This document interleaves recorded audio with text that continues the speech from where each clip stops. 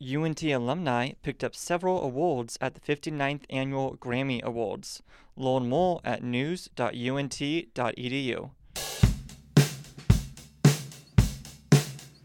Texas Talking, what was that you said? Texas Talking, gonna hoop upside your head. Texas Talking, tell me who can you trust when Texas guys are and Texas guys love. Texas Talking.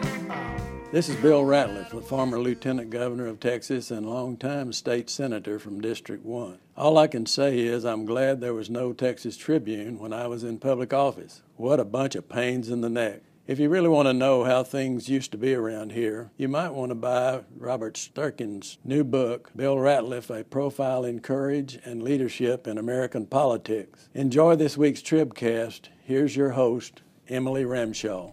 Thank you. This is Emily Ramshaw here with the Tribcast for Valentine's Week. You guys sending each other Valentines over there? We are, yeah, it's a day late. I'm joined by CEO Evan Smith. Ross is my Valentine.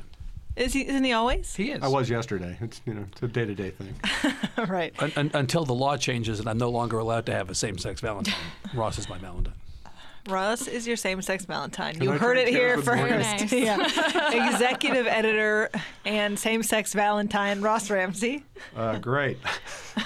And investigative reporter Morgan Smith. Hi there. Hey, Patrick. Well, I didn't look up. Isn't Patrick here? Where's Patrick? What'd you do to Patrick? I kicked him to the curb this week because I thought Morgan was more important. Well, that's undeniably true. I'm 100% for that. We did have these amazing Valentine's Day cards floating around the office yesterday that some unknown person made. They said things like... Cough, Bobby, cough. No, not cough, Bobby, cough. Is it cough, Todd, cough? Nice job, Todd. I wanted to put them out on social They media. had elected officials on them and They had elected officials on witty them. sayings. Yeah, things like Dan Patrick saying, "Would you be my legislative priority?" I was looking for something a little bit more controversial, like roses are red, violets are blue, I love the bathroom bill, and you should too. That would actually be a good... You like that one? Nick, I just made that up sitting Wow. that was fast. Yeah. here. I can rhyme. okay. I can rhyme with blue. It's easy. So if you need marketing help, You are. You really are It's talented. not like you're asking me to rhyme with rhyme Zerwas, you know. There may not be a rhyme. see now for his that. mind's racing. He's I trying know, to find a quickly. rhyme. All right, well, if you're tuning in live on Facebook, remember that you can send Evan questions our way. Well, you're just saying you weren't even sure what we were talking about, so. I'm going to do everything I possibly can to confound you. All right, let's start with a pop quiz. What do these things have in common? Lady Gaga, Alicia Keys, the NFL, and Greg Abbott.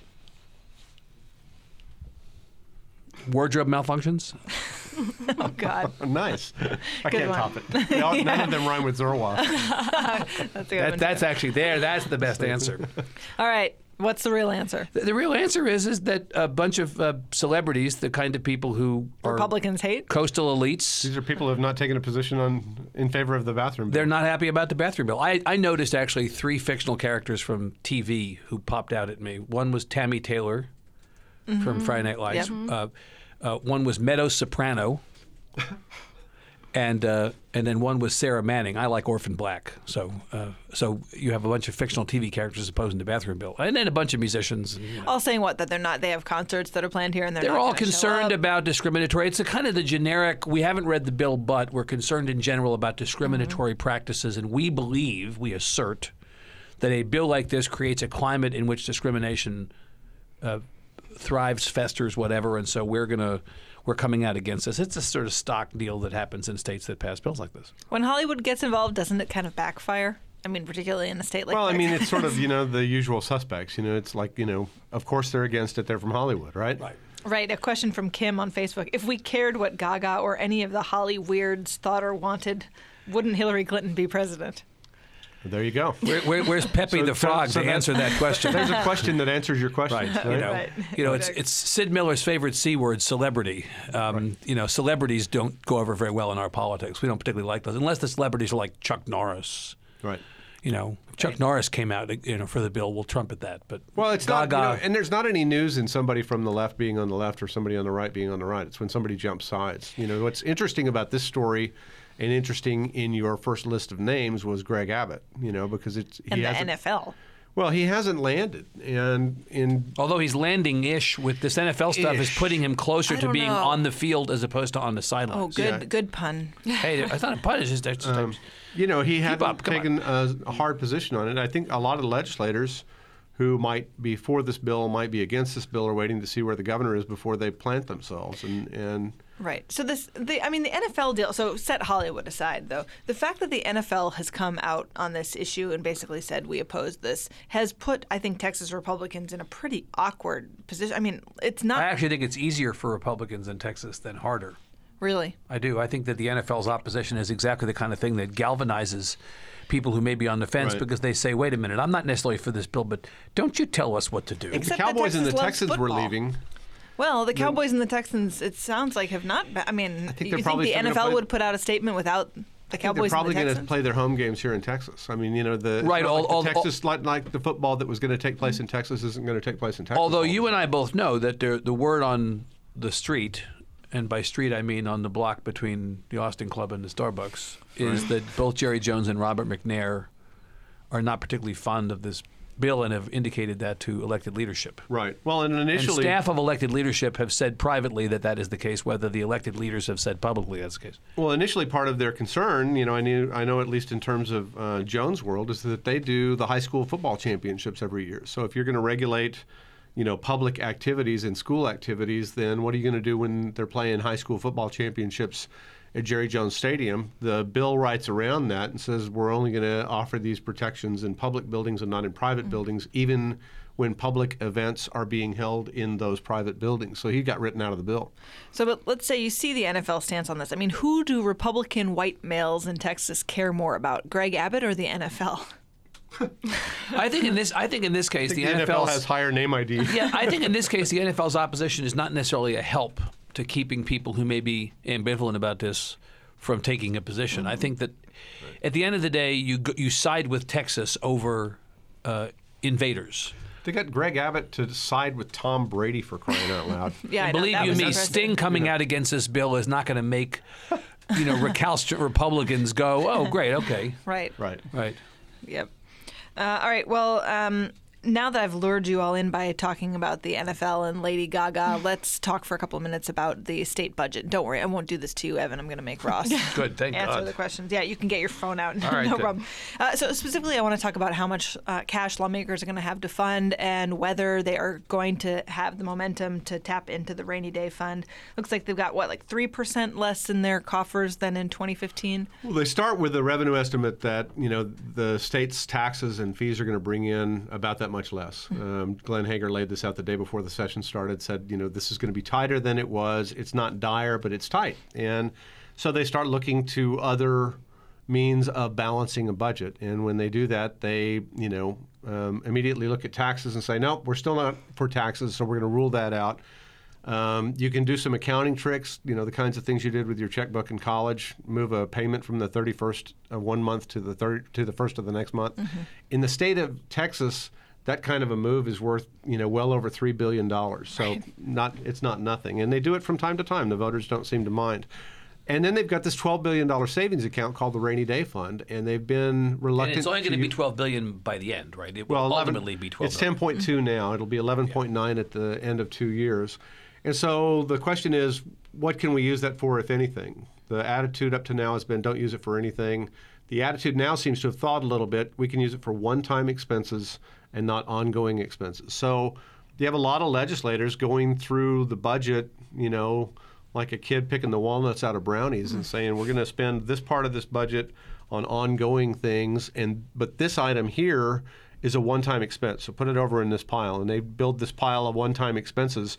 Then you have an ongoing budget that you can fund with the funds Hager's talking about, and this pile of one-time expenses that you can spend out of the Rainy Day Fund. A big example What's of an this example? is, Yeah, what's a one-time expense? a big Here's- example of this is if you looked at the condition of the state-supported living centers Refurbishing state hospitals is a great example. in Right, although Texas. That lasts for how long? The fix-up for that been to a bring while them since they fixed to bring them to building code is like $700 or $800 million. But you only have to do it once, and then you can let it sit for a while. There's all kinds of deferred maintenance in the budget. Right. if you looked at something like the border security budget that was up 2 years ago, which is $800 million, there were a couple of jet planes in there. There was a big camera system for the border in there.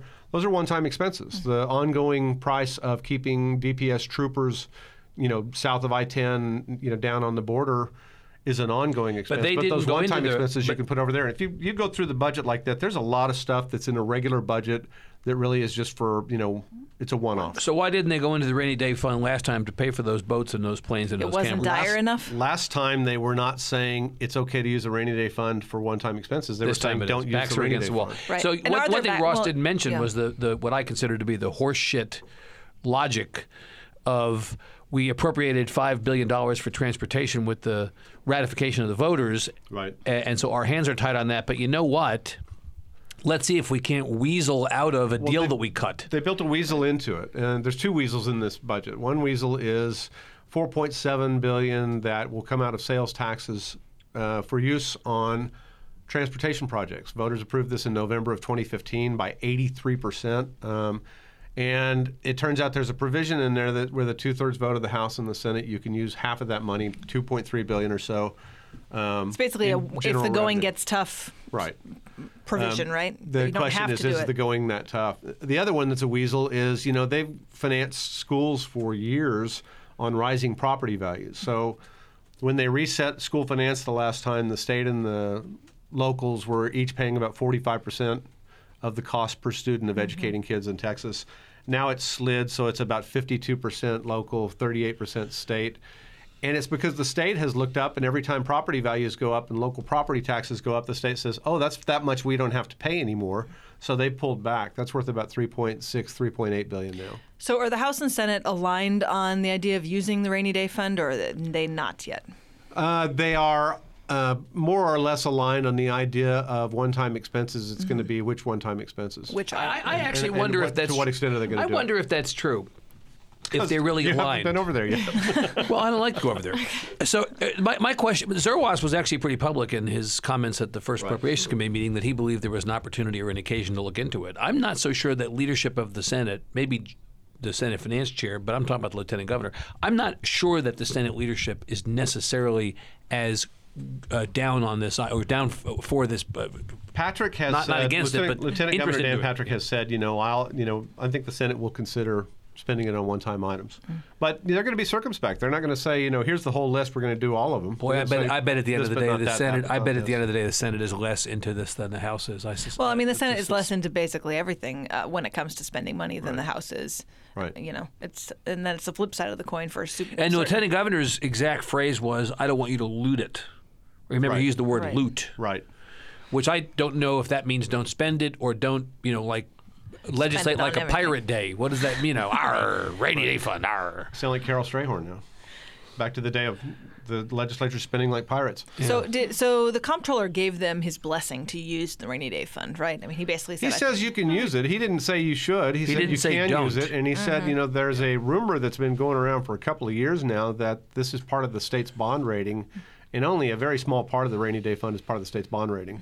The Moody's and Standard & Poor's and all of those don't require $12 billion. They'd like the state to have $3 or $4 billion around. Right. And one of our reporters, Brandon Formby, had a story on this transportation provision this week, and questions. Basically, he suggested that lawmakers are sort of talking quietly about not spending all the transportation money. They were louder than quiet this week. There was actually open discussion of it. So, what do you think the chances are that they sort of step back and decide not to spend It's $5 billion, right? That they're Well, there's $5 billion that they could get half of. It's $4.7 billion they could get half of. I think that'd be the last thing on the slate. And in fact, because voters approved it, and we don't want to make it look like we're not doing what voters said. And I don't think they're going to need the money. I think they can get there with accounting tricks and rainy day funds and the money they're stealing from local public schools.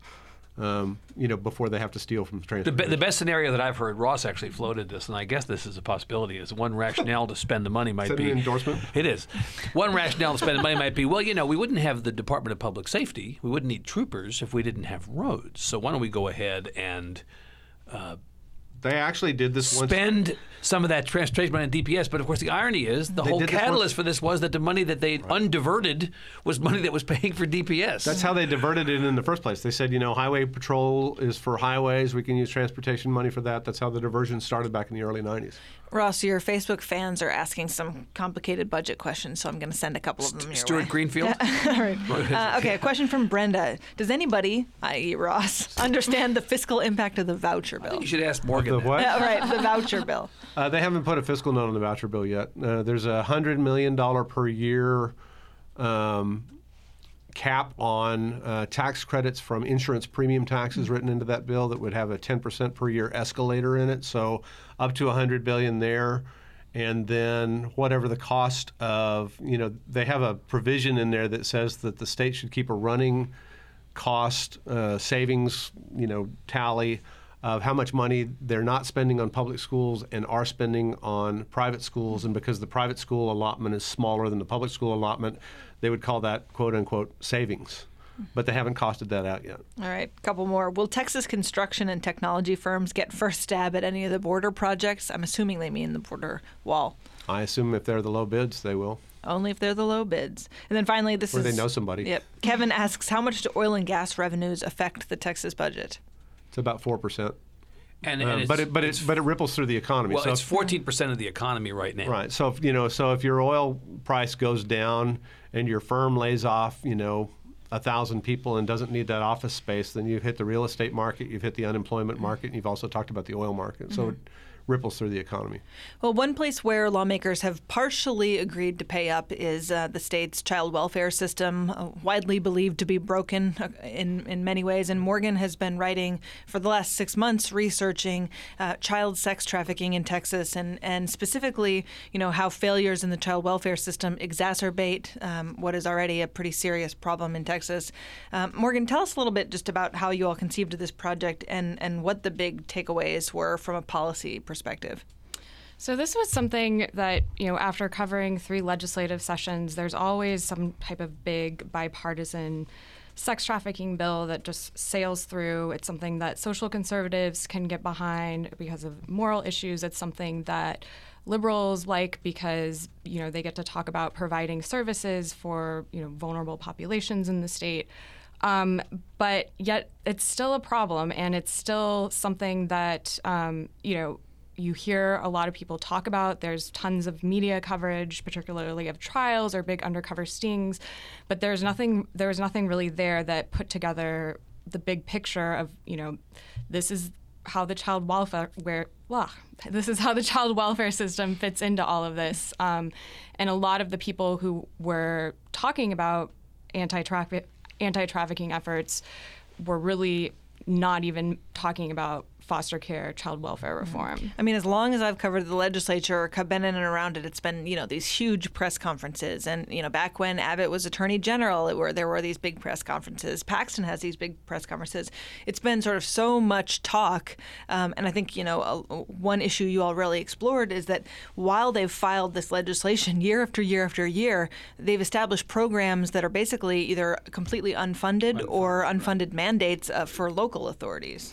Yeah, so most of the state's strategy going after trafficking has been focused on, increasing penalties for people who are convicted, making it easier to get convictions against pimps. Lawmakers have passed some programs that are aimed at helping victims, but we found a whole list of laws starting in 2009 where they're just establishing grant programs or they're setting up, certain local court programs, but then providing no money, even in the bill even in a grant program bill, there's no money in the coffers to actually do it. Mm-hmm. So what's the connection to the child welfare system then? So you'll hear people say basically, all right, so this sex trafficking is a problem. Like, how are the two things fundamentally linked? Yeah, so there's national data shows that most of the kids who become sex trafficking victims have had some form of contact with the child welfare system, whether that means they're foster kids or they've been victims of abuse and they've had a CPS worker or someone come to their home. And we also have a recent study that was funded by the governor's office, conducted by the University of Texas, that shows the same at the state level. And so this is the agency, these are the systems that are having the most contact with these kids. So they're kind of in this natural position to be able to prevent it on the front end and then also be the ones to really get services to victims when they are recovered from these situations. One of the most amazing elements of this series to me is that, when these girls are apprehended, there are so few places for them to go to get any kind of services. I mean, there's, you've highlighted there's only one facility in the entire state for kids who have been trafficked for sex, and it only has 20 beds. It doesn't take girls in emergency settings, like when they're picked up by police in the middle of the night. Right. And there's no place for boys whatsoever in the system. I mean, 20 beds in the entire state. So, when you look at this issue, what are the solutions? Is it all about funding? I mean, how do we start to sort of take a crack at this? Yeah, I mean, unfortunately, I think funding is, and I say unfortunately because that's the one thing the legislature doesn't want to do. Yeah, right. Funding is a really, really large piece of it. I think, there are simple things like getting better information sharing between law enforcement and CPS, and kind of just getting more coordination between all of the agencies that are involved in this. But it really is funding and reform in the child welfare system. Mm-hmm. Is there a lot of law that they need to pass here? I mean, it looks like a lot of the legal framework and the statutory framework for this is already in place. If they would just kind of flow some money through it. That's the other thing is, in our reporting we talked to lots of advocates, prosecutors, law enforcement, and they all say, our laws are good in Texas. It's just having what they need to be able to actually implement those laws or take advantage of those laws. Right. I mean, if you've passed all these laws establishing programs and you've put literally $0 toward the programs, it's pretty hard for those programs to be effective. Right. Yeah, one of the examples is last session there was a law passed that allows police who suspect an underage kid that they've apprehended or taken into custody is a victim of sex trafficking. It allows them to put them in a specialized placement for a little bit longer than they would normally be able to take custody of someone without arresting them. But there's no facilities in the state that meet all of those requirements. So it's like, here's a tool that we've given law enforcement, but they can't take advantage of it because there's nowhere for these kids to go. And it's all tied to foster care because it's tied to reimbursements for these group homes and facilities. I mean, these places, there are so few of them because they don't want to open up because they don't get reimbursed enough for the state to make it a good and effective business model. So it's, I mean, the whole thing is just like a giant tangled mess. Well, and it looks like foster care has become an inadvertent feeder system. Oh, absolutely. I mean, that was a huge takeaway for me from Morgan's, stories in this series. Yeah, because you have a kid who's already, had a pretty rough time in their childhood because they've ended up in the foster care system. But then once they get there, they just have a constant message of there's no place for you to go, get bounced from placement to placement. Right. Sleeping in offices, sleeping in psychiatric hospitals. I mean, these are, for a lot of these kids, living with a pimp seems a lot more conducive to a stable life than, Yeah, and they think, at least I will have some semblance of control, quote unquote, control over what happens to me if I run away. Instead of just being in this system that I have just no agency over myself. I'm surprised at the reaction to this. Facts that are probably known around the margins, but this hits like a thud. Mm-hmm. Where are the people who run the state of Texas going, we got to get out ahead of this problem? We have had a lot. I mean, we have had lawmakers. Walking around the Capitol the first few days that this began to run, there's a lot of conversation about it. Well, good. A lot this is what it lawmakers takes. Who might not otherwise be talking about it. It might just be out of their scope. I mean, you may be more interested in some other area, or your efforts have been elsewhere. I mean, it's turned a lot of heads. This is not an issue, despite the fact that it may be difficult for some people to focus on or talk about, and it's one of many priorities that they have in the building. This is an issue on which there can be bipartisan agreement. Nobody likes the way things are as far as this But goes. as we just said a few minutes ago, there isn't bipartisan agreement on how much money to spend, and that's really what this comes down to. I mean, and we've had lawmakers email us this week in light of this series and basically say, can you meet with us? What can we do? What can we do? At the same time, this is embarrassing for people at the very top, the same people who have held 10 years worth of press conferences around this because, they haven't really had an effect on this problem, and they don't have, the budget to really make an impact. Right. So, all right, well, that's moving from one very depressing story to another depressing story. There's been a lot of sort of passionate debate and protests and conversations this week in the immigrant community around these ICE raids, quote unquote raids, whatever you want to call them, happening in Texas and other states. How serious is this? What's the rhetoric sort of versus the reality in this particular realm? Well, I think the reality is that ICE has been doing some level of raiding. There's some conversation about how much of it was raiding and how much of it was normal activity. Right, and they don't like the word raid, although Well, in some cases that's obviously what these are. I mean, if your only fight's a semantic fight, you're losing. Right. The ICE has stepped up enforcement in some way or another at a time at the beginning of an administration where the rhetoric has reached a higher pitch, and where you can make a pretty good argument that American voters said, we want this addressed, we want this taken on. Trump talked about it a lot. Trump got elected. This is part of whatever mandate he's got. So all of that stuff combines into they're going to enforce immigration laws more stringently. And what does that actually look like on the ground? And this week, this last 10 days, really, has been a pretty good indication of what it's going to look like on the ground, at least at first. We started with the refugee executive order, which stirred a lot of people up, rightly or wrongly. It stirred a lot of people up and started a conversation going that extended into this week, which is more on the immigration side and on people who are already over here. There are, as there always are, some